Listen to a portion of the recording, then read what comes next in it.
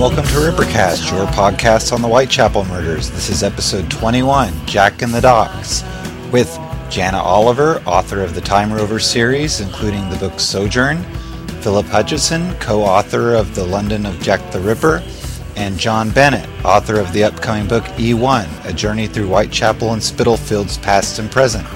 I'm Jonathan Mangus, and also joining us today is Paul Begg, Ali Ryder, and Mike Covell. Paul, a few days after opening day, the museum hosted a discussion event titled Who Was Jack the Ripper, featuring yourself, Stuart Evans, and Robin Odell. How did this come about, and could you kind of describe what took place at that? Yes, it was what the thinking behind it was, I don't know, because I was just invited. I think Adam Wood had some input in the organisation of all that sort of thing, and he put my name forward to be one of the speakers. And I'd already been an advisor to the exhibition some 2 years ago when it was first mooted. Keith Skinner and I went along and had a meeting with the Museum of London, and we advised at various times. So that's probably how I got to be involved. And basically what happened was that they have a very good conference room there, and we basically just turned up and we were introduced, stood at a podium, and gave our talks. I think Stuart's basically was about his time in Ripperology. It wasn't so much about who was Jack the Ripper. Robin did a basic overview of the case, and as indeed did I. I was a little more specific, I think, in what I was saying in subject areas, basically trying to point out that the attitudes to suspects, the ways in which suspects had changed over the years, and how very often they reflected the time, and how in many cases it was an effort to try or I put forward the suggestion that many of the theories attempted to give some sort of shape and form to the Ripper, so that people were less frightened of this nameless thing that lurked in the shadows. My famed lurker in the shadows theory. And had you, I assume before you gave your presentation, you went through and saw the exhibit, or did you see the exhibit prior to that night? I think it was May 17th that you gave your talk.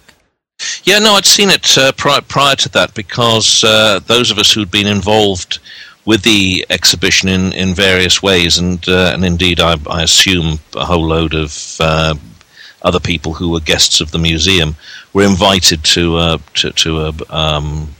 pre-opening showing of the exhibition itself, with little canapes and drinks and so forth, which was rather nice.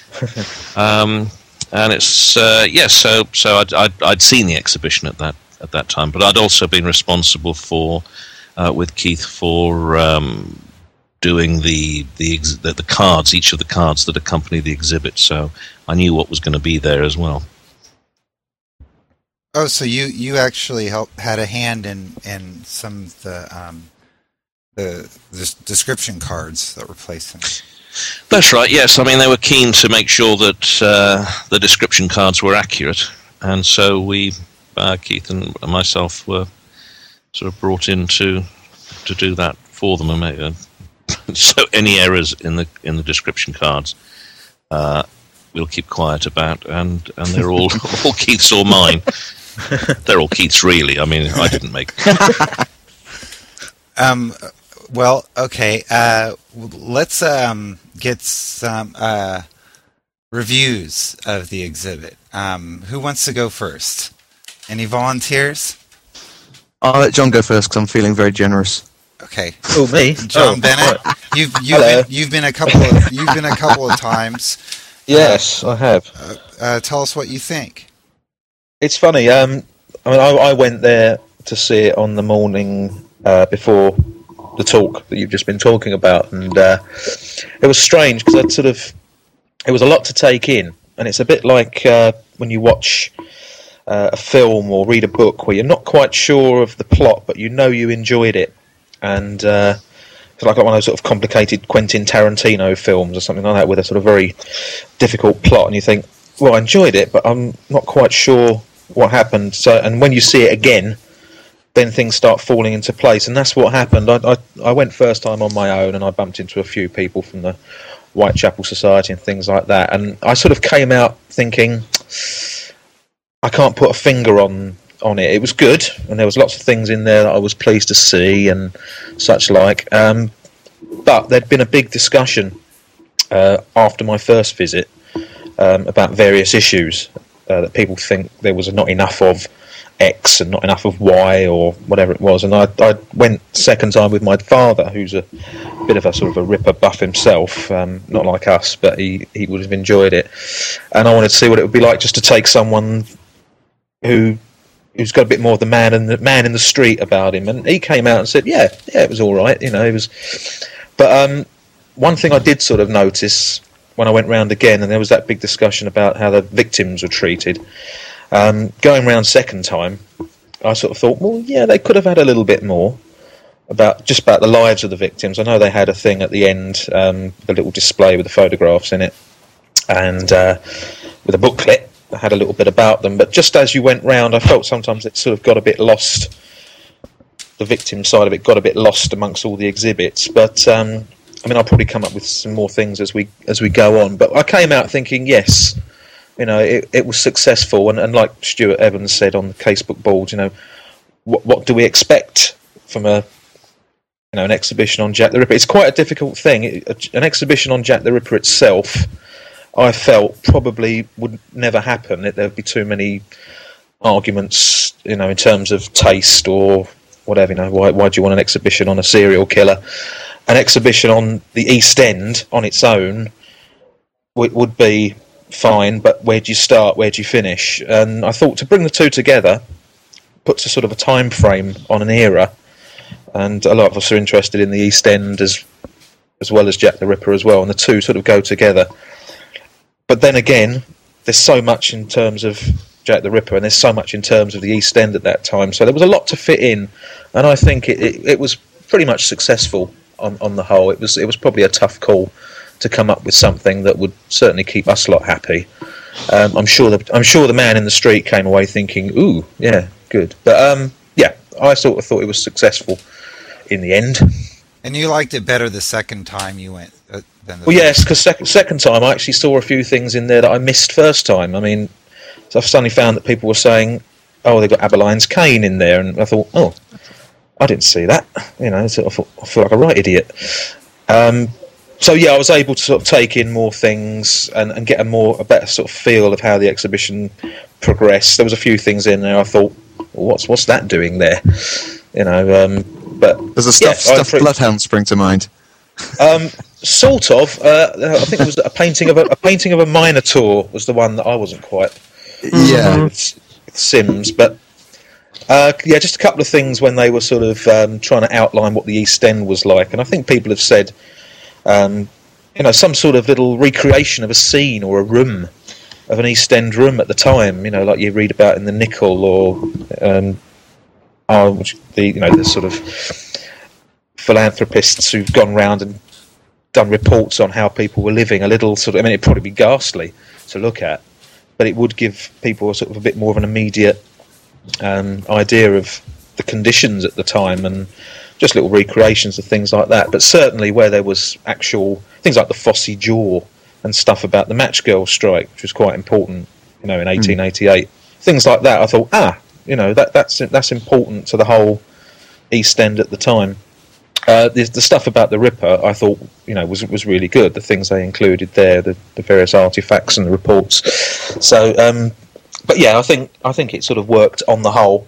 But there were a few wobbly bits in it, as they say, and not just the Bloodhound. Now, I've seen the map of the exhibit that's online at their website, and it seems that they have each little section has an overall theme to it, and as you walk through the exhibit, you know, the general theme of the little location you're in changes as you go around. Is that noticeable? I mean, someone explained to me who hasn't been and won't be going, you know, kind of how they have the different sections organized. Because I had heard that the Dear Boss letter, for instance, may be shoved off somewhere, like you could maybe miss it, or it's like not in a prominent location where some people would think it should be. But then I also heard, I think from Philip's review, that John Thurtell's a wax figure of Thurtell is something that pretty much greets you at the door. Yes. So maybe Philip can take us through the exhibit and fill us in on some of those. Yeah, certainly. As you go in, tour guide hat. I'm not going to do it in a tour guide mode today, thank you. As you go in, there's a couple of staff that check your ticket at the door because the admission to the exhibition is separate to the admission for the rest of the Docklands Museum. But yeah, as soon as you go in, there's a rather bizarre thing of this wax head, and next to it, the straw inner body for Tussaud's waxwork of William Burke. And I'm thinking, what have these got to do with the Ripper? Apparently, their excuse for them being there is the fact they're on exhibition at Tussaud's at the time. So it's not particularly relevant. Then you're met by a huge cyclorama going around, wrapping round a wall of various snippets from early Ripper films, you know, such as the Hitchcock's 27 version of The Lodger and Lulu and things like that.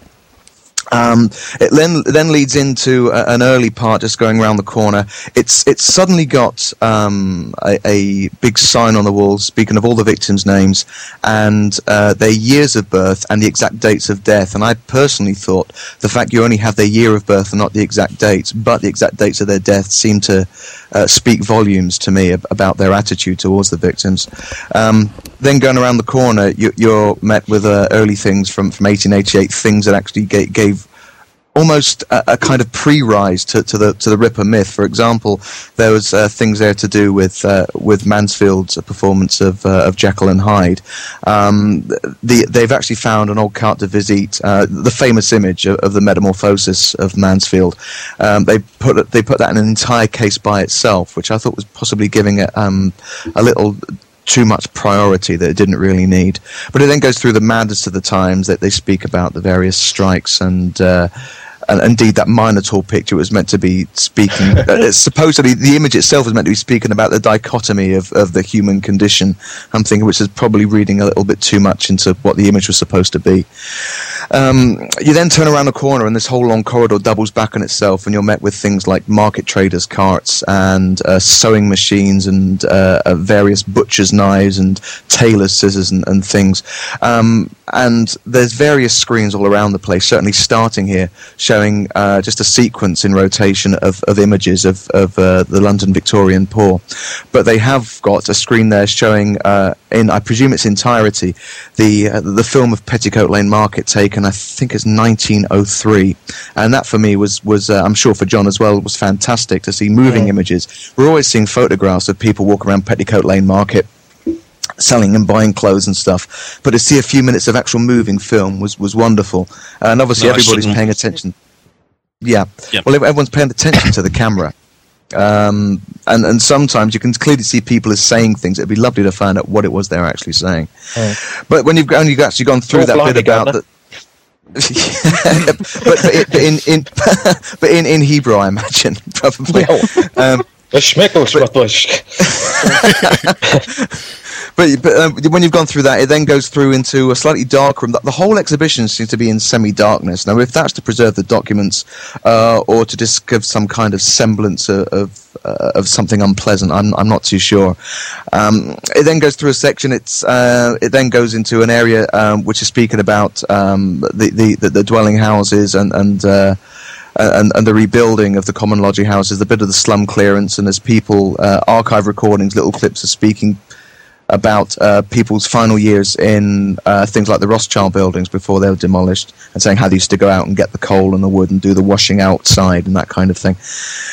There's little sections on the Salvation Army, on prostitution. All of this is interspersed with various versions of the Booth poverty maps.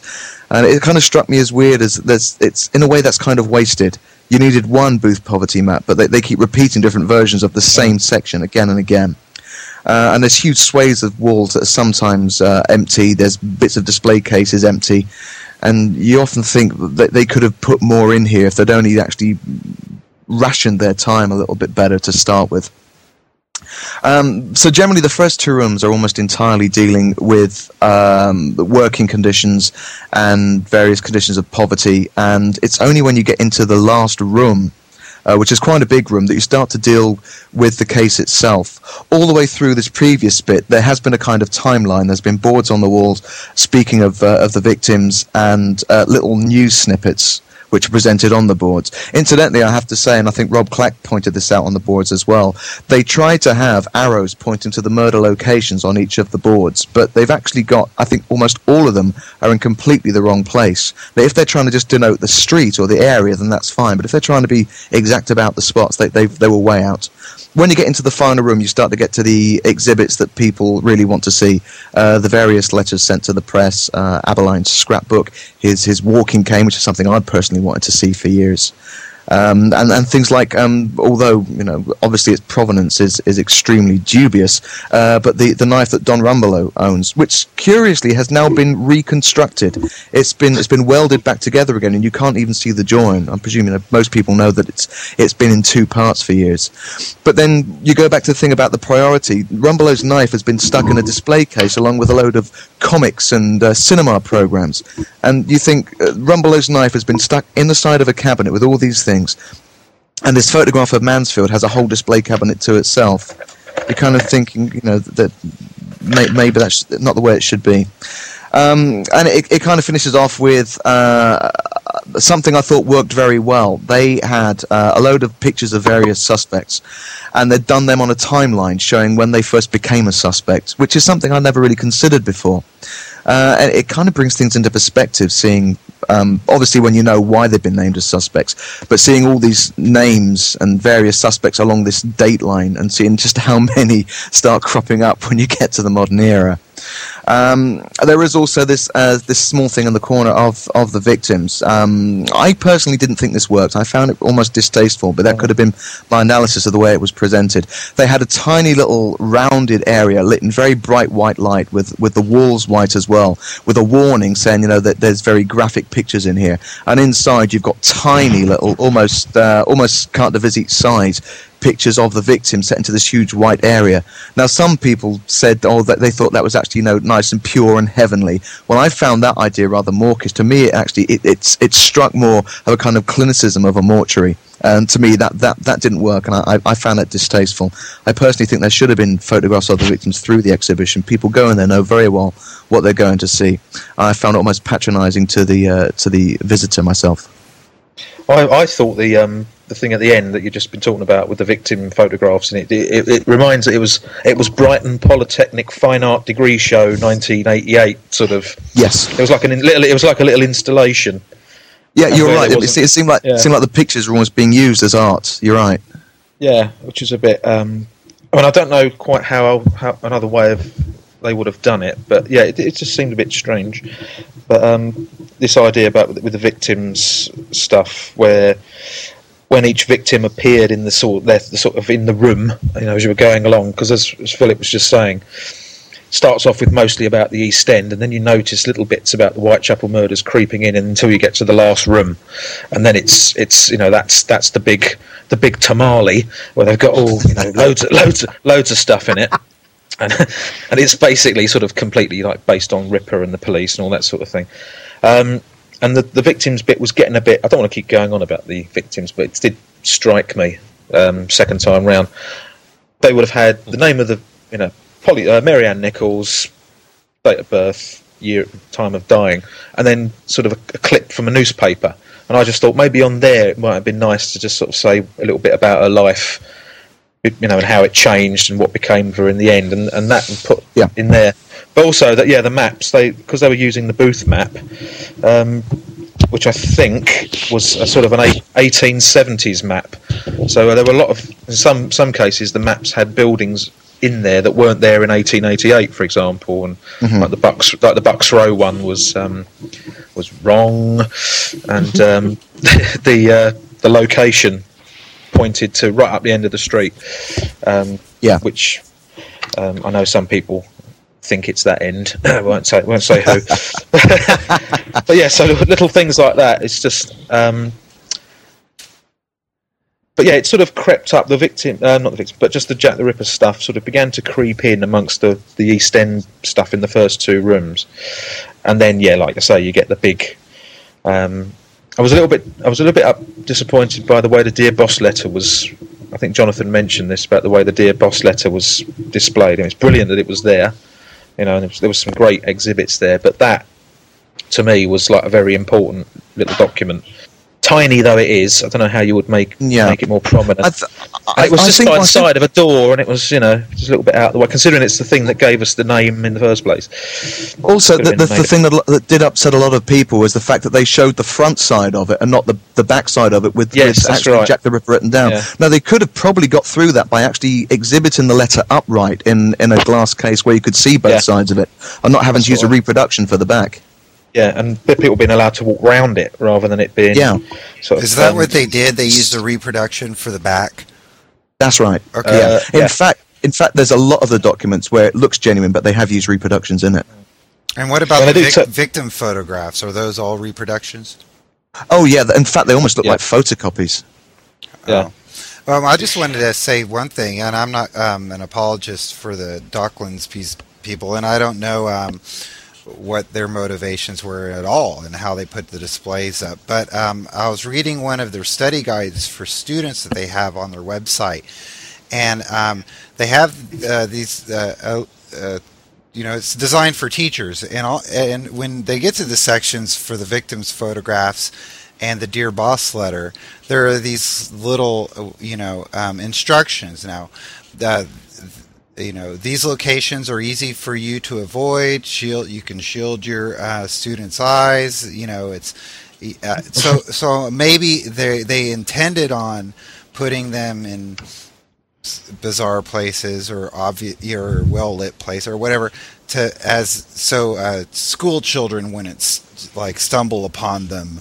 I don't know. That's just an idea. Is that they seemed to make a point to warn and teachers, that this part of the exhibit is easily avoided. This part of the exhibit is easily avoided.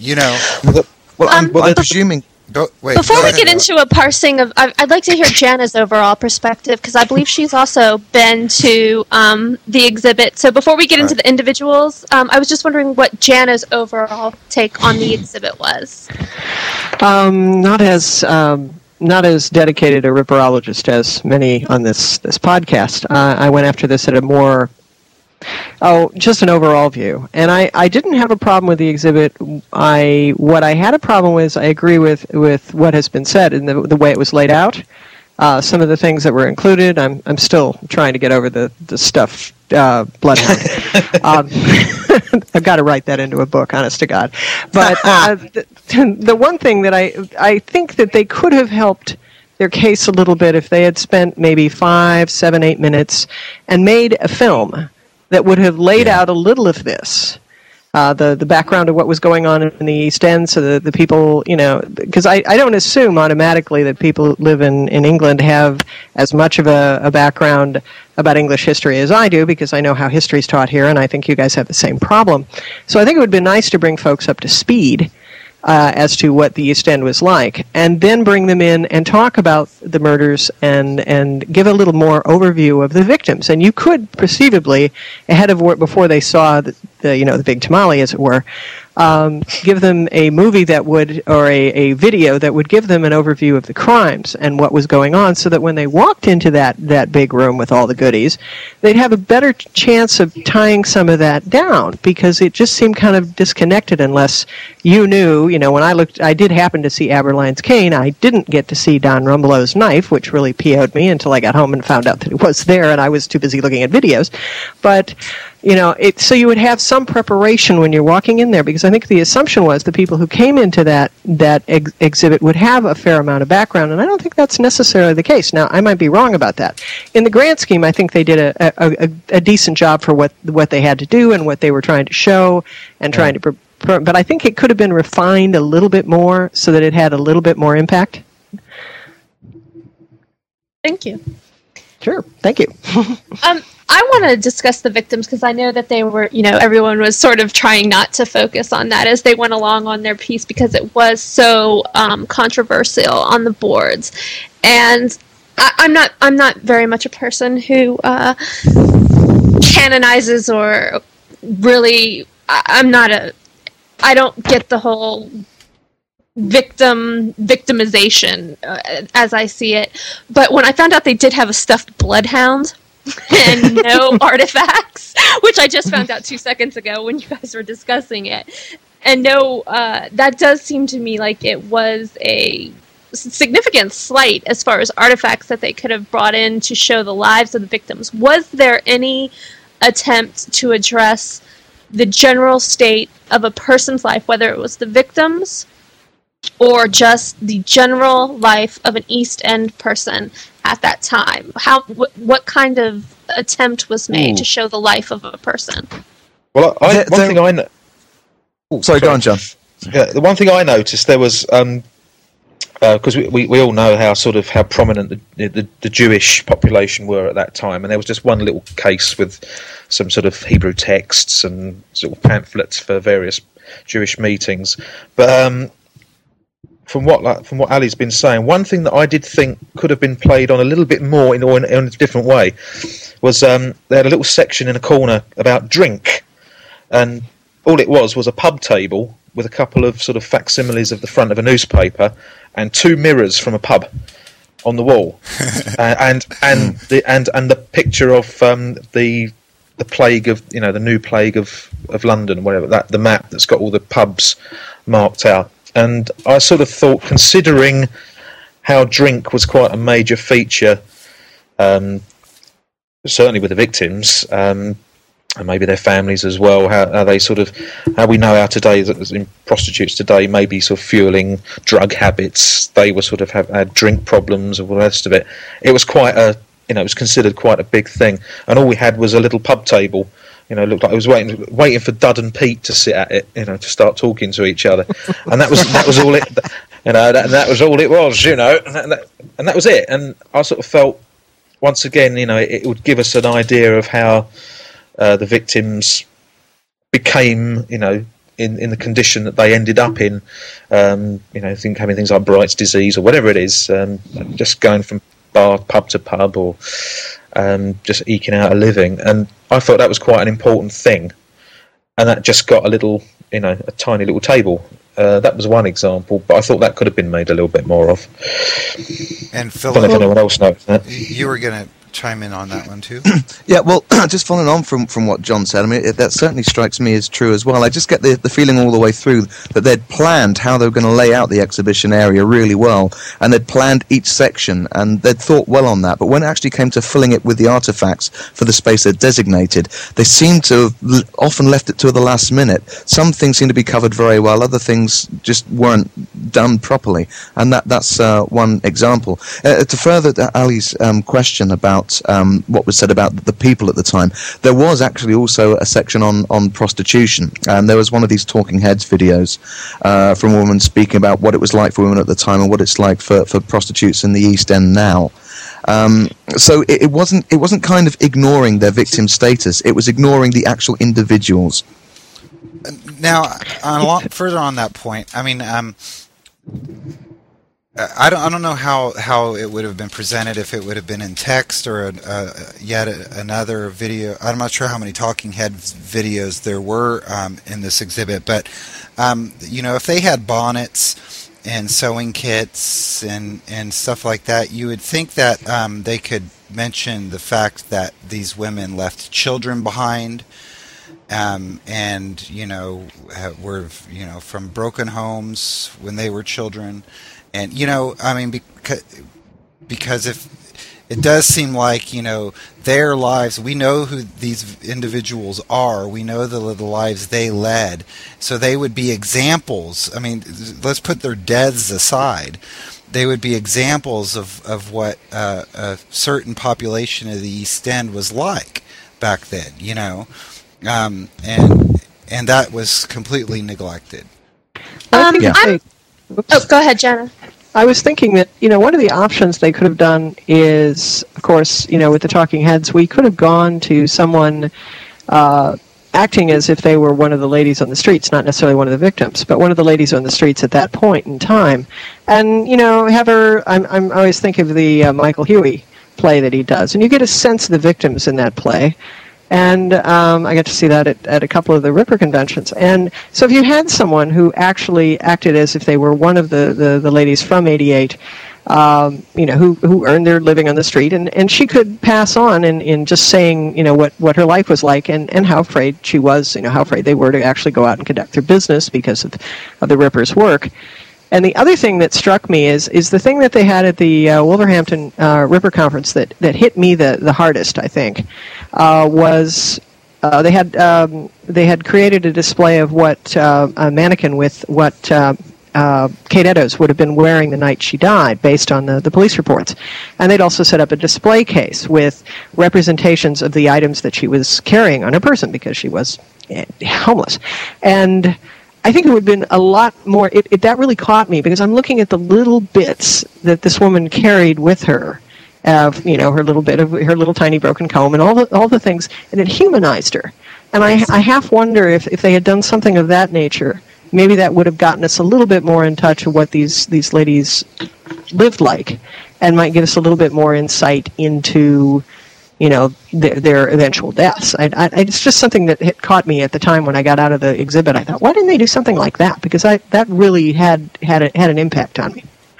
Well, I was thinking of something a bit like that. Would have been good because, if you think about it, the exhibition, I guess, it's open to everybody. It's not just something for quote ripperologists to sort of for their sort of pleasure. It's. And without wanting to sort of insult the intelligence of just the general public who are going to come in who don't really know that much about it, I got the feeling that they could have left the exhibition probably not much the wiser if they were the sort of types that just got their idea of the victims or Jack the Ripper, or certainly the victims, from, say, watching films where they're all like sort of busty Barbara Windsors and, with quite elegant Victorian clothes and maybe a little bit of dirt on their face, and like Jana, you were saying that they had their clothes were in a terrible state, and a lot of the time they had all their belongings in the pockets, and something like that certainly would have served to sort of humanise them, just basically so, we know the backgrounds of the victims and we know how they came to be, how they were and what happened to them, but the man-woman in the street who's just sort of thinks, I'll go and see this exhibition, sounds interesting, possibly doesn't. So I think something like that, where it just actually sort of busts a few myths about, they're not all sort of glamorous ladies going, here, sweetie, do you want a good time or whatever. They were real issues, and it would have, something like that would have served to humanise them, I think. Right. Well, I have an interesting perspective on this because most of y'all know me from the boards, and I'm a person of particular opinions. But when this argument is going on about how more details of their lives should be given to humanize them, or I guess to make the viewer seem more sympathetic, I actually have the opposite reaction, because I'm a person who, when I first began studying the case, and I knew nothing about the ladies other than the fact that they had been murdered by Jack the Ripper and they were prostitutes, I had tremendous sympathy for the women as concepts, as, you know, women who were murdered. And I found myself, the more I got to know them, the less the less I cared about them, but the less I liked them individually. I mean, they, you know, if we look at these women, they are flawed women. They are women who, you know, abandoned their families. They stole from their employers. They weren't necessarily the most likable women. And so while I would never say, I know, I'm making people choke here, but while I would obviously never say that, you know, anybody deserves to be murdered. Knowing nothing about them but the fact that they were murdered prostitutes of Jack the Ripper, I found myself much more sympathetic to them than once I learned the particulars of their lives. And because I do see people as people who are collections of their own choices and the types of lives that they choose to live, or what they do with their lives. And so if we're talking about showing her dress, her collection of belongings, Kate Eddowes here, I think that would humanize them. But when we're talking about biographies, really, what do you include in these biographies was sort of what I would always think about. I mean, do you only include the good bits so that people get a sense of humanity about them, in which case you're ignoring all of the other aspects of their lives? Or if they had put those sorts of things in, you know, this victim stole, this victim did that, would there have been complaints about how they were only portraying them, you know, in these sort of negative lights? And so, I don't know, I saw both sides of it as, do you always want to know more? Or can people take away from it these poor women without having to know all of those details? Well, maybe one way of looking at it was, maybe say humanise them is maybe the wrong sort of phrase, but I was thinking maybe if they're just given the facts, you know, just this is what she did, the good and the bad, you know, they've gone from living in Windsor 1 minute and the next thing you know they're sort of trying to dodge paying DOS money or whatever it is, without sort of shoving it down people's throats and saying, look, this lady was actually a really good person who fell on hard times, you must feel sorry for her. But just say, no, this is what happened, you know, and without sort of coming over with a sort of a moral high ground of it, and then people would probably walk away with their own opinion of it. So, yeah, I don't think it's a case of sort of building them up into sort of these sort of poor people we're all supposed to go, but it's just the facts, just the, you know, what we know about them, done quite sort of neutrally, I guess, would have been a good thing. Well, maybe one of you can comment more on what the section on prostitution entailed, but I agree with what Jana was saying, how it would have been helpful, and maybe this is something that went into the exhibit, you know, kind of subconsciously, is what Allie was referring to, is this avoidance of confronting what typified the women of this social class that these victims were in, and so that's kind of what I would have liked to. I mean, I'm not going to see it as I said, but that's something that I would be interested in seeing presented, is just what was typical of, whether it was the specific victim or not, you know, what was typical of this social class of women that the victims belonged to, but it maybe, you know, what was apparently they had a section on prostitution, but does anyone want to comment further on this one? Can I just jump in here and Please, just raise a sort of little question?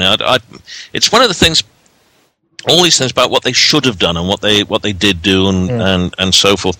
I think one of the questions that immediately sprang to my mind, even before I went to see the exhibition myself, and I did have serious reservations at one point, But I think one of the questions about the event is how the organisers conceived the exhibition, because if you look at the book, the accompanying book doesn't have very much about Jack the Ripper in it at all, and as I've said in a review in Ripperologist, you get the feeling that the people who contributed to the book didn't know very much about Jack the Ripper either. So the whole thing is it's Jack the Ripper in the East End and so forth, and you buy that book and you open it and you expect to be told something about Jack the Ripper, but there isn't even a chapter about the Ripper. You get an error-filled introduction, and basically that's it. So were the organisers really that interested in Jack the Ripper, or were they interested in doing a semi-academic exhibition about the East End of London and thought, well, that's not going to bring very many people in, so let's call it Jack the Ripper, and maybe that'll put the bums on seats, so to speak. Which were the organisers trying to do, and how does the exhibition in itself reflect those particular interests? Because I feel as well that I wonder whether there was in fact some conflict amongst the people who were organising it, because obviously the guy who edited the book, who's in charge, is the boss there. If the book's anything to go by, his view of what the Ripper should be, an exhibition should be about, is that you exclude Jack the Ripper. So the exhibition organisers, did they conceive this? Do you think that the exhibition itself reflects an understanding of the Ripper case? Because from what you're saying, it doesn't necessarily do that. From the impressions that you've received, it's and about the victims. Just the point, picking up on what Ali was saying, I actually agree with what Ali was saying. Basically, we're talking about a bunch of women here who are bag ladies, and when you're walking down the street and you've got some dirty, drunken old woman pushing her supermarket trolley along, swearing at you and hurling abuse. I mean, do you stop and wonder how she ever got into that position? And again, I just wonder if there are any would-be historians of the future who are going to look back on the lives of these people and think, God, in the 21st century they had people who were homeless and wandered the streets and were mentally ill, and they weren't looked after.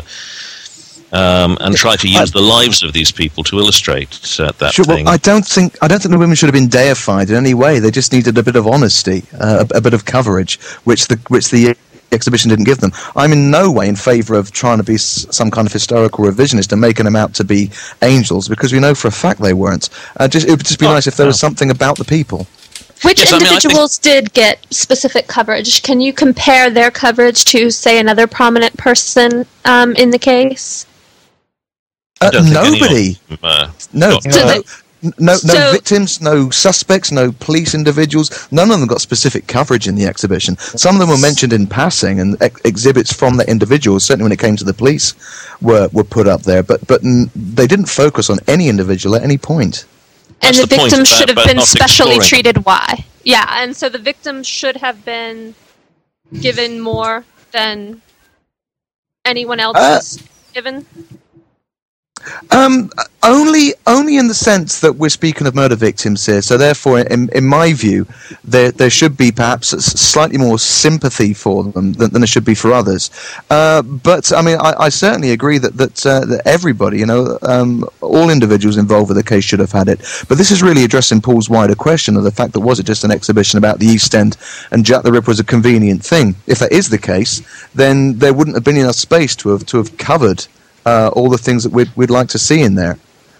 I think that just to comment on the victim bit there, the fact that they were murder victims obviously is important, but I don't necessarily think that in particular warrants that they have greater space or time given to them than anybody else.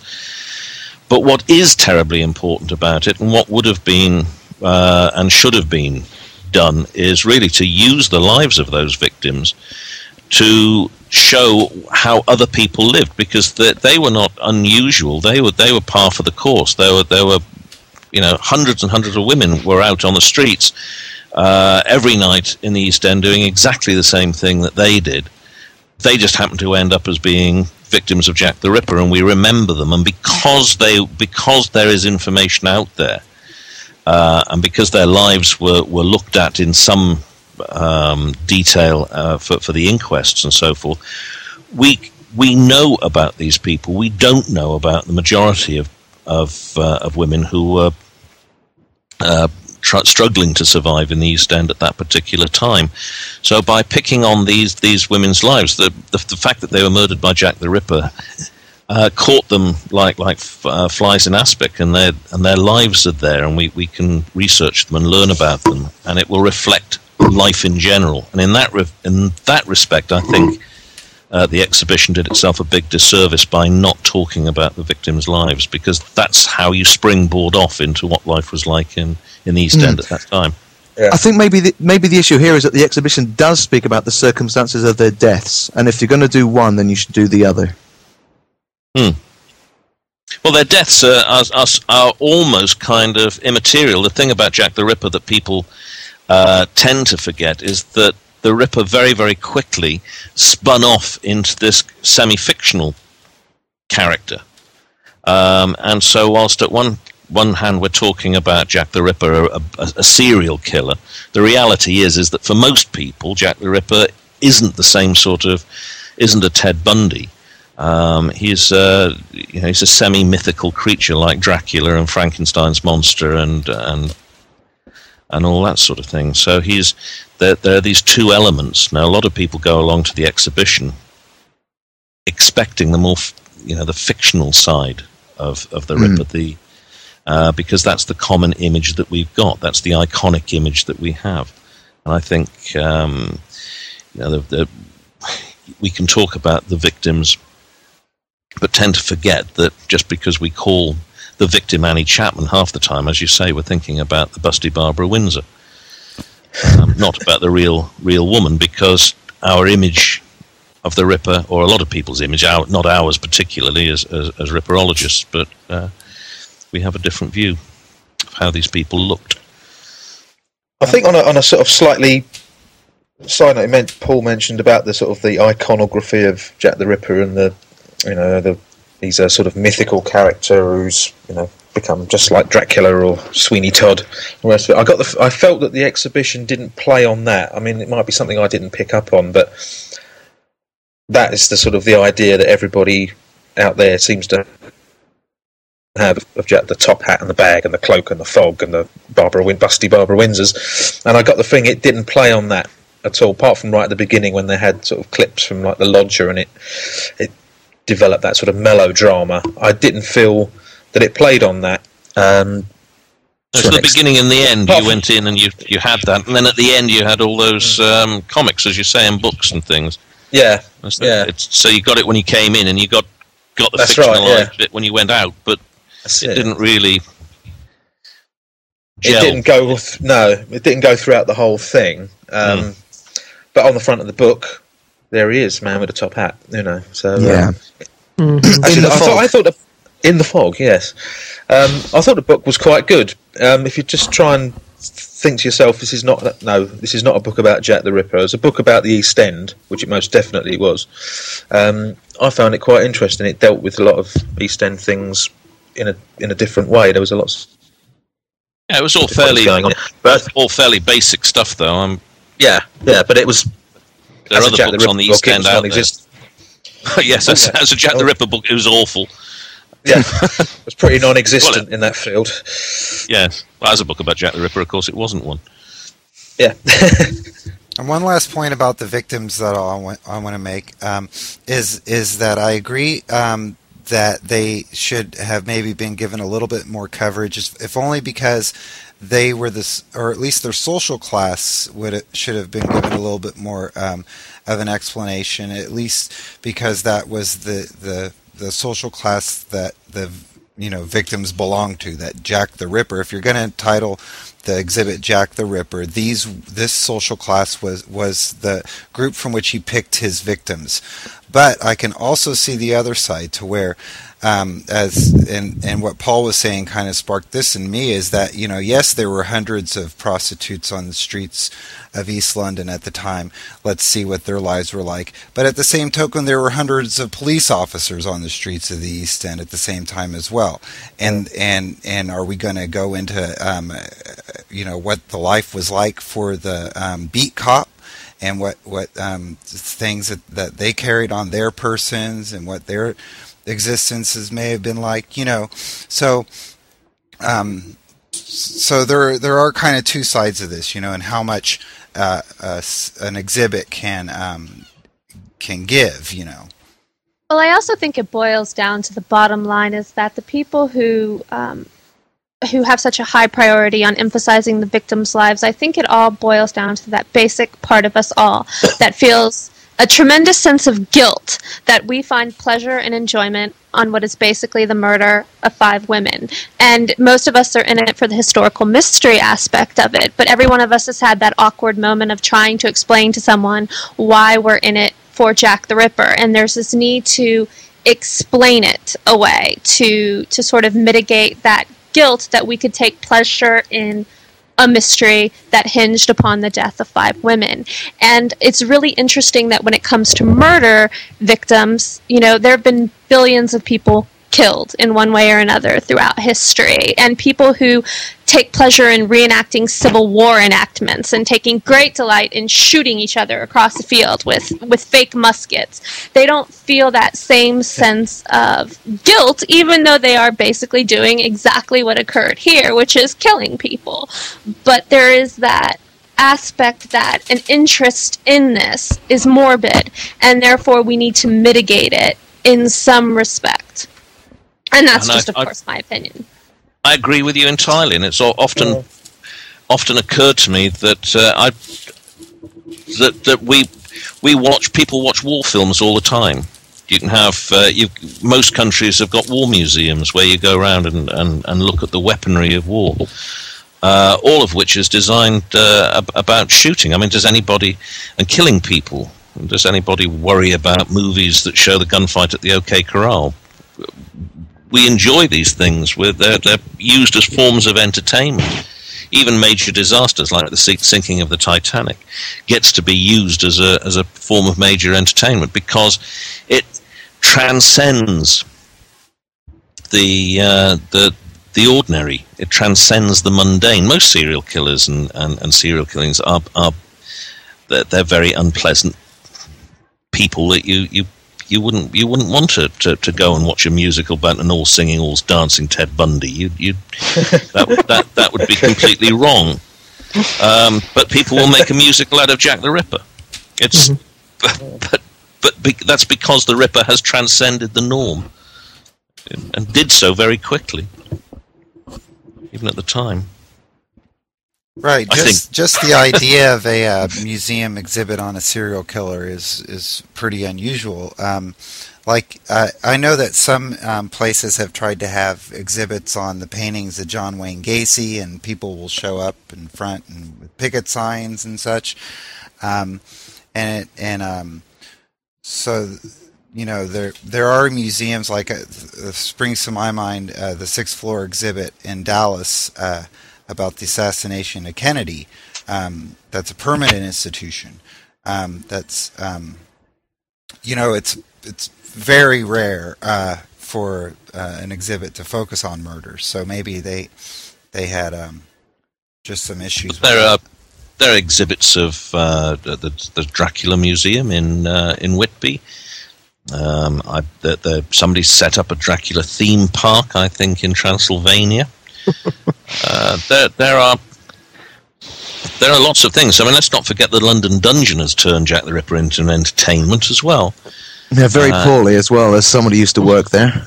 Well, yes, I'm not arguing the quality of the event, but I'm just trying to say that you go there even now and you look at the French Revolution site and you see some poor model's head. I mean, not a model.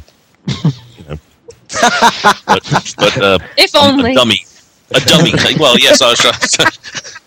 Isn't that the same thing, Paul? Well, yes, it's one of the same. Yes, I'm getting into trouble here. I'm just trying to get myself out of it.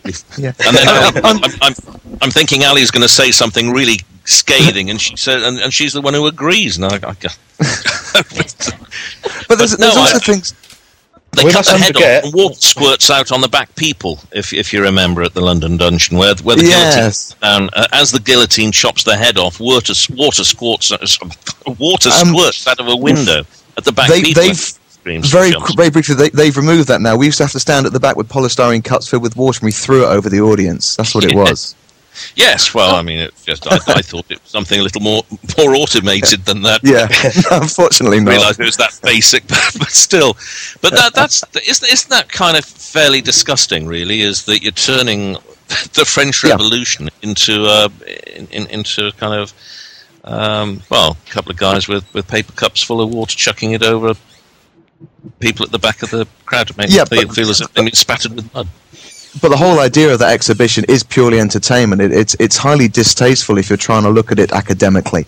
The majority of the items in there have little relation to actual historical fact. It's always going on the gore aspect, and the gore and the dark side, and it is purely for entertainment. So yes, if you're looking at it that way, the whole thing is distasteful.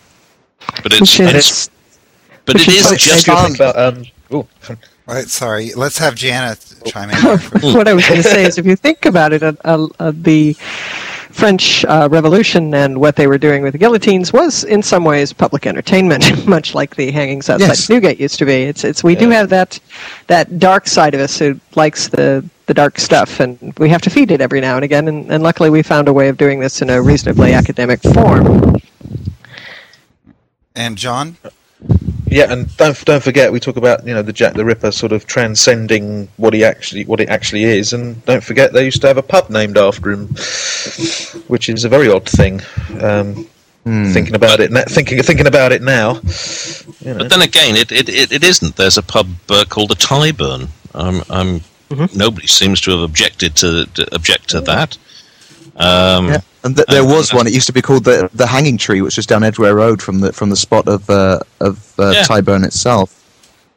And I'm sure there are a number of other pubs that are named after fairly nasty individuals. If one could, oh right, that's true. Sure, there's probably a Crippen somewhere or whatever. But there's a Captain Kidd in Wapping. Well, there you go. There you are. That seems an obvious one. That commemorates drowning a man in the Thames or something. Well, I was going to see if Mike Covell in Hull has been awfully quiet. Let's have him ask some questions here, Mike. I think pretty much the big question I had was it value for money? I mean, would you go again? Would you advise people to go again? Yes. Or would you advise them to stay away? Yeah. There speaks a true Northerner. Yeah, I'd definitely go again just to pick up the stuff that I missed, which unfortunately my time in London was so limited I didn't get an opportunity to do that. But I think, yes, I agree with John. A second pass probably would have been a benefit.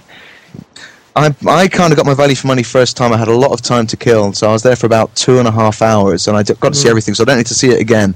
But for a £5 for the 2.5 hours of that exhibition, I think it was certainly worth it. Sure. And John, do you think that it benefited you the second time around because you were with someone who wasn't quite as keyed into the case as you were, that you were maybe able to kind of vicariously, see the exhibit through the eyes of like the who the exhibit's intended to serve? Or? That was I found it useful because I as I was taking my dad around, every now and again, if I saw something that was something that I knew that he'd sort of had an angle on or something like that. I mean, he was very keen to see the Maybrick Diary.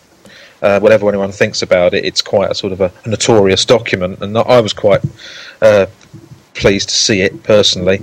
But as I went round, I would sort of point things out to him and say, "Look, that's an original document. That's not that one." And it was like sort of taking a kid round, I suppose. Sorry, Dad, but it was like sort of taking a kid round, just trying to show them, things of note. So, which helped make me look a bit closer as well, because there's a lot there. It's quite dark, and you can find yourself whizzing through it a bit too quick. But yeah, certainly a second viewing is worth it, unless of course you think it was so awful that you think I'm not going again. But I think, you know, on the whole, it was pretty successful, and a second viewing wouldn't do any harm, I don't think. For me, the mortuary cart was the most interesting thing, besides Aberline's cane. I would just kind of, because it was the mortuary cart, it was kind of a darkened area, so if you let your imagination wander, you could have a great deal of fun with that, in picturing it on the streets and rolling through Whitechapel with people standing on either side.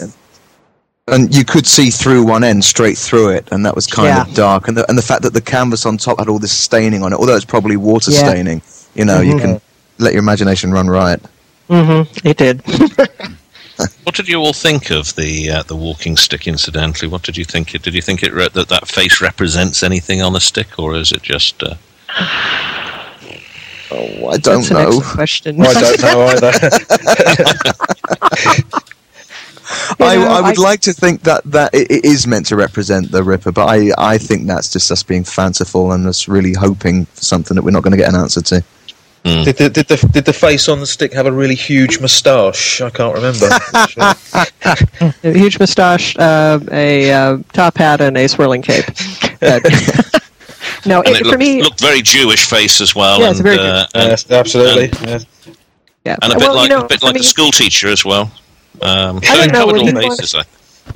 Would Aberline want to carry around a cane for the rest of his life that had that face on it, if indeed he hadn't been able to catch the Ripper? You know, if he hadn't been able to genuinely ID to himself, at least, who he thought it was, would he want that remembrance? It would be a monument to his failure. Yeah, every time he picked it up, he'd look at it and go, "Bugger," you know. I lost that.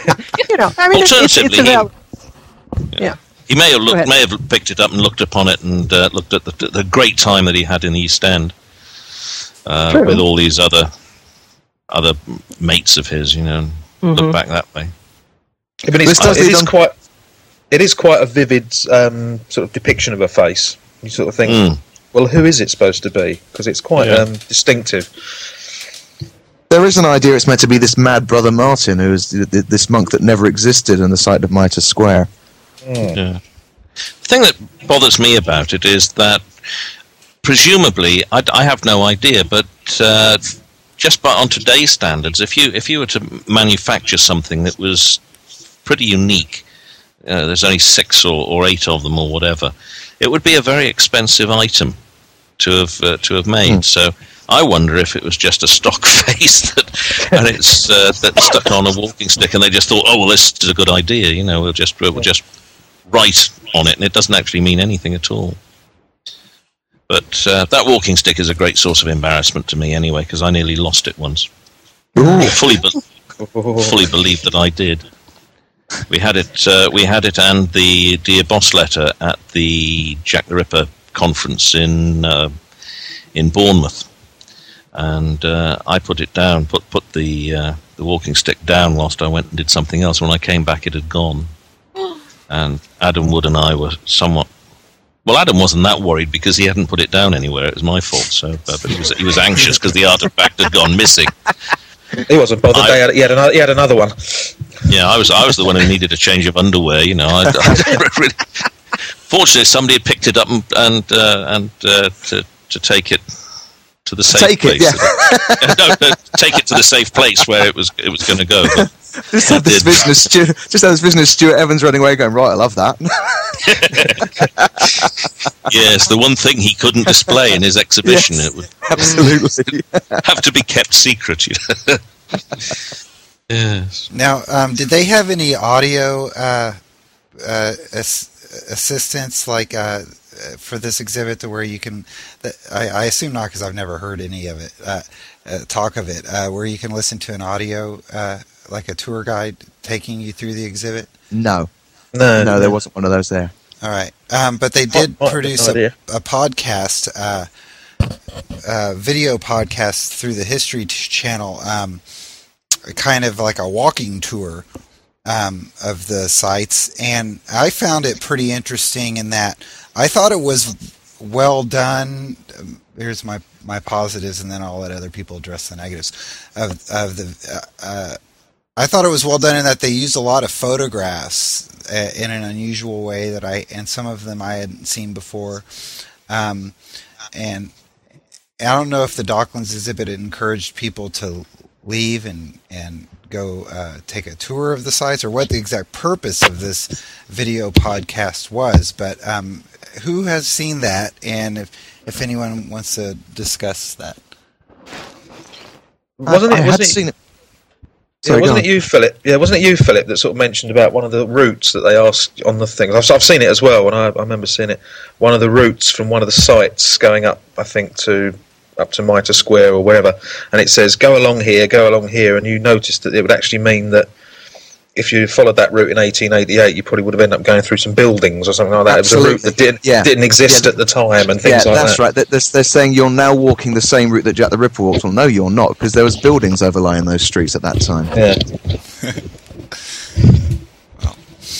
But there was plenty of small things like that. I remember when the podcast first went up, I wrote down a list of things as I was watching it, and I had to keep hitting the pause button on the screen so often to write things down. I ended up with a page of stuff. None of it was major, but there was an awful lot of small errors in there. It did set some alarm bells ringing.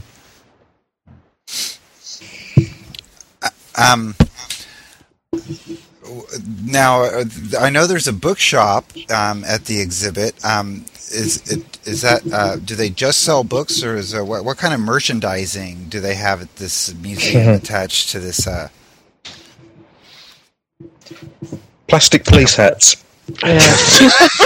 Really? Seriously? Yes. Yeah. Plastic police hats, police notebooks, truncheons. Yeah, truncheons. You can get the Booth poverty map on a mouse pad.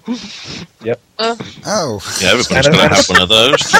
So it really is tacky. They've made it tacky. And you can get the Booth poverty map on a notebook. Yes. And you can get the Booth poverty map on table napkins, and you can get the Booth poverty map on. They have a T-shirt with it on. I can't remember. Oh yeah. But you don't get it all on unless you got extra large. Yes.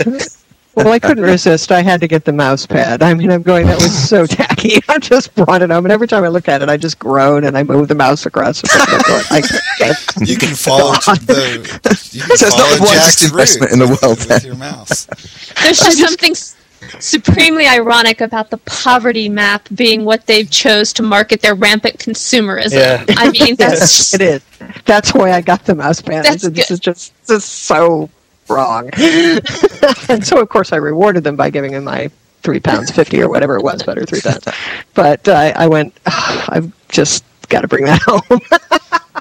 Curiously, they've generated a series of postcards for sale, actually at this particular exhibition, and it's interesting the images they've picked out. They're not cheap postcards either. They've done a reproduction of the deer boss letter both sides on an oversized postcard.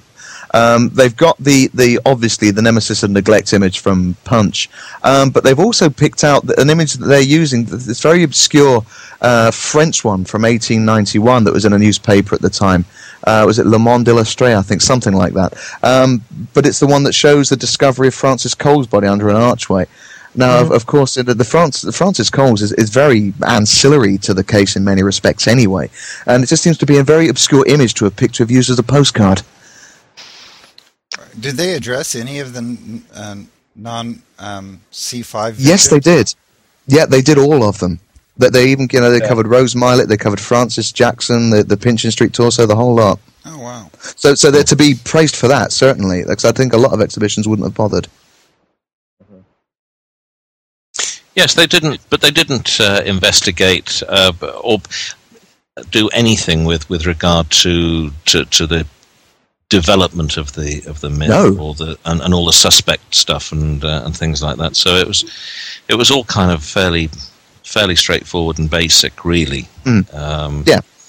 Given that a lot of people would have been going there thinking, "Oh, Jack the Ripper, he was a member of the royal family, wasn't he?" and all that sort of stuff. They didn't do anything to really dispel the myths or to explain how these stories came into existence. Which is interesting for an exhibition that was predominantly academic in its presentation. you think dispelling myths would be a priority for them. Yeah, although I think in that respect, perhaps as you say, that was primarily academic in its presentation, that in many, many ways was probably the fault of the exhibition.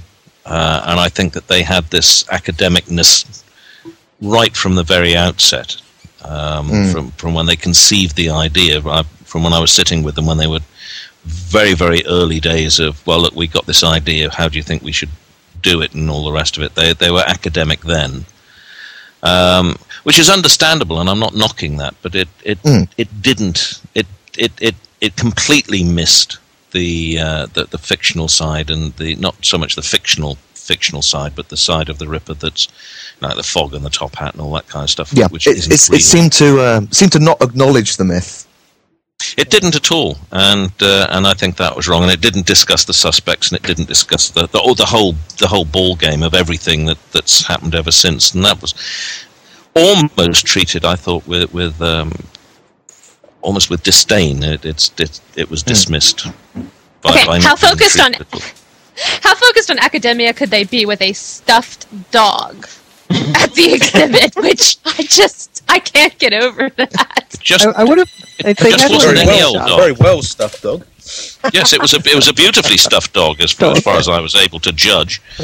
I've never seen very many stuffed dogs to be able to make that kind of judgment. Had it been a case that there'd been some kind of evolutionary thing where bloodhounds had changed over 120 years, then there might have been a point. But the fact is that you were just looking at a stuffed bloodhound. It could be any old bloodhound, you know. They could have had a live one in there running around.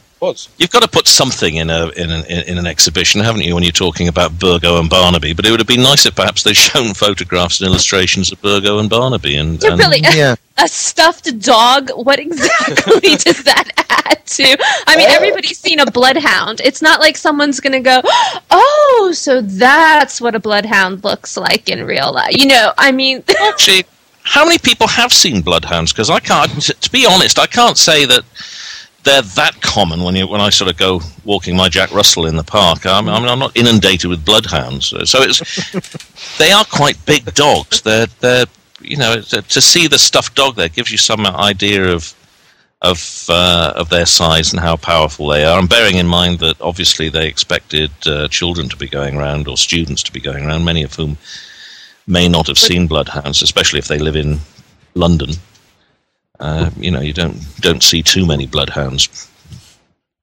You didn't really see one then. You saw a dead one that had been stuffed. I mean, well, this is true, but appeal to children. Let's show you a dead dog. Dead dog.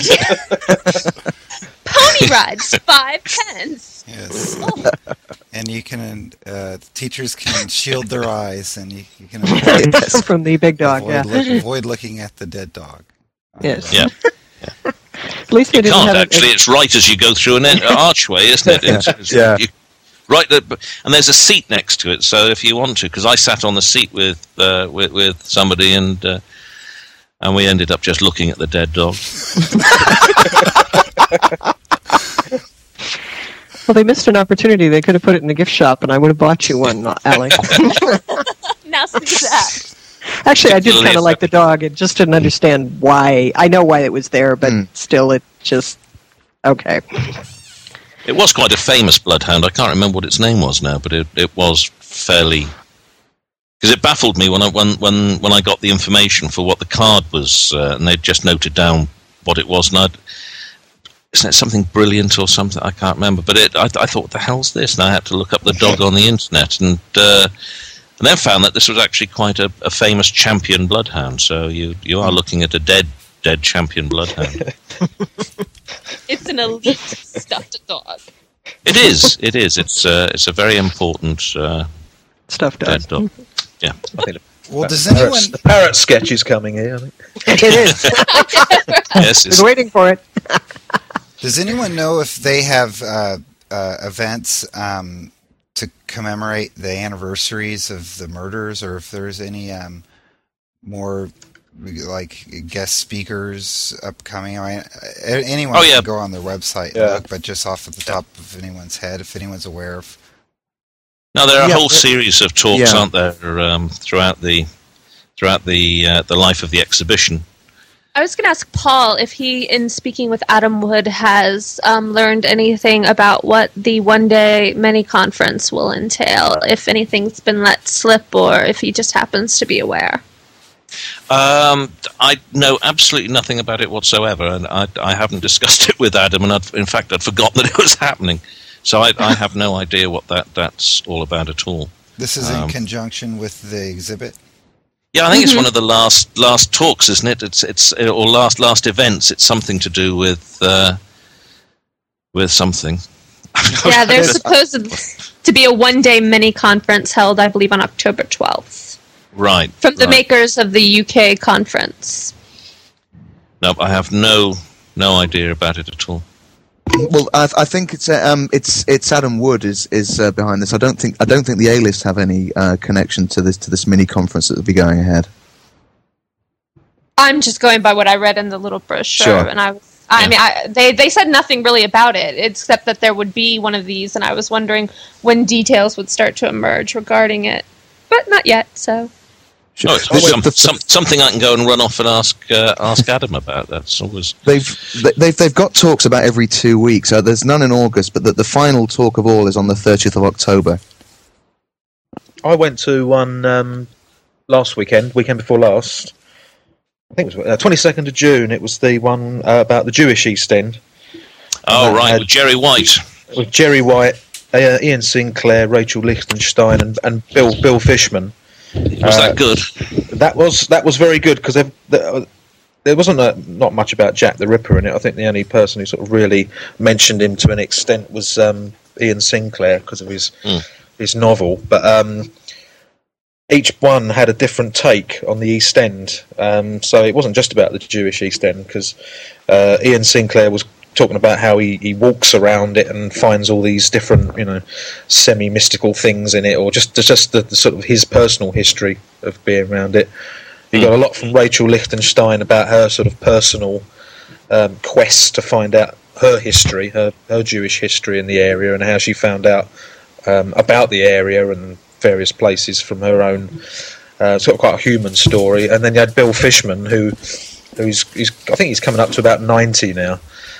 Who gave a wonderful account of the Battle of Cable Street, which he was at as a 15-year-old boy, and Jerry White gave a sort of an overview and mentioned about Rothschild buildings and things like that, which he's obviously written the book about. And it was good, and there was a lot of discussion afterwards, but they each one had their own sort of angle on it, and that was very good. I was glad I went to that one. There was a few people from the Whitechapel Society were there as well. And I enjoyed it. Yeah, it was good. Yeah, I really wanted to go to that one, because I'm a great admirer of Jerry White ever since I read Rothschild's Dwellings, and his London in the 19th century is that's available in paperback now is an excellent book. So it was a good it was a good thing. It was these discussions that they are hosting then do. In large part make up for some of the drawbacks of the exhibit itself then, because although you have to pay to see every discussion you'd like to go to separately, but that's not strictly true. I've been to one of the lunchtime series and they're completely free. Oh really? Yeah. Oh, that's good. So that it is pretty cool that if you are interested in the subject and want to learn more than what the exhibit had to say, you can attend all these different discussions throughout the length of the exhibit on all those various topics and stuff. Yeah, absolutely. Certainly the lunchtime one I went to, I think the majority of the audience do actually remember Jack the Ripper. Oh, really? Yeah.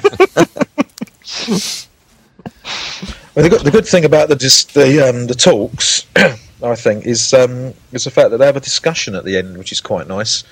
Instead of you just sort of sitting there getting a lot of information from those who know, you can actually engage with them afterwards, and you get quite a lot of time. And I think that's quite a nice idea. So, when issues come up, people can actually talk about. When I was at the Jewish East End one, there was the guy from the Jewish East End. Oh, I can't remember what it's called now. The Jewish East End Society or whatever.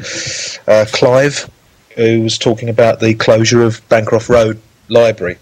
So he sort of brought that up, and that all the speakers have obviously used Bancroft Road and were all a bit so they were so he brought that up to the general.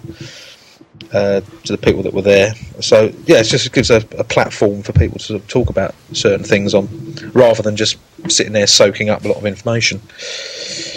I don't want to sort of. I'm getting the feeling that we're kind of drawing to the close really at the moment. I don't want us to go away from this with a feeling that this exhibition is a bad exhibition. I think it's a good exhibition. In fact, it is good. Yeah.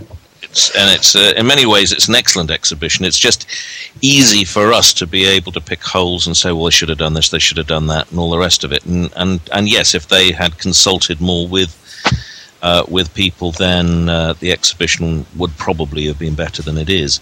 But or it would have taken different directions than the way it is. But of course, it's always very easy when you've got the thing complete and sitting there to improve on it. Whereas when you're trying to think, I remember when they're saying, well, what should we have in the exhibition? It was kind of when you go turn up cold and you get this put at you, it is kind of difficult to conceive of how you're going to how it should be done. And so I think they did a really good job. The book was a major letdown because it wasn't about Jack the Ripper.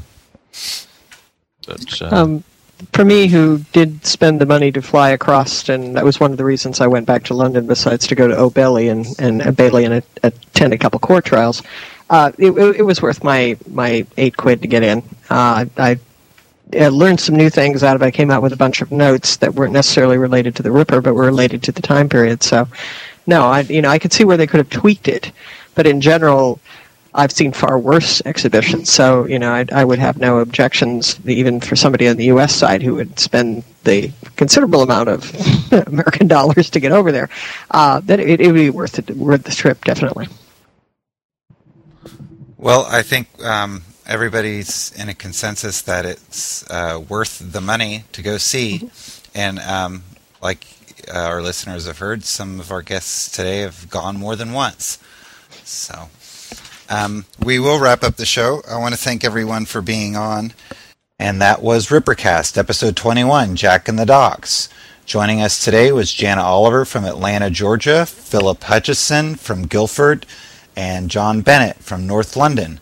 I'm Jonathan Menges from Topeka, Kansas. I want to thank our co-hosts today, Paul Begg in Maidstone, Kent, Ali Ryder in Virginia in the USA, and Mike Covell in Hull in the UK.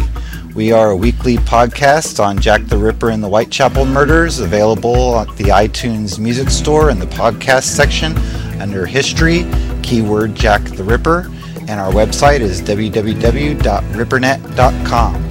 Thank you for listening, and we'll see you next week.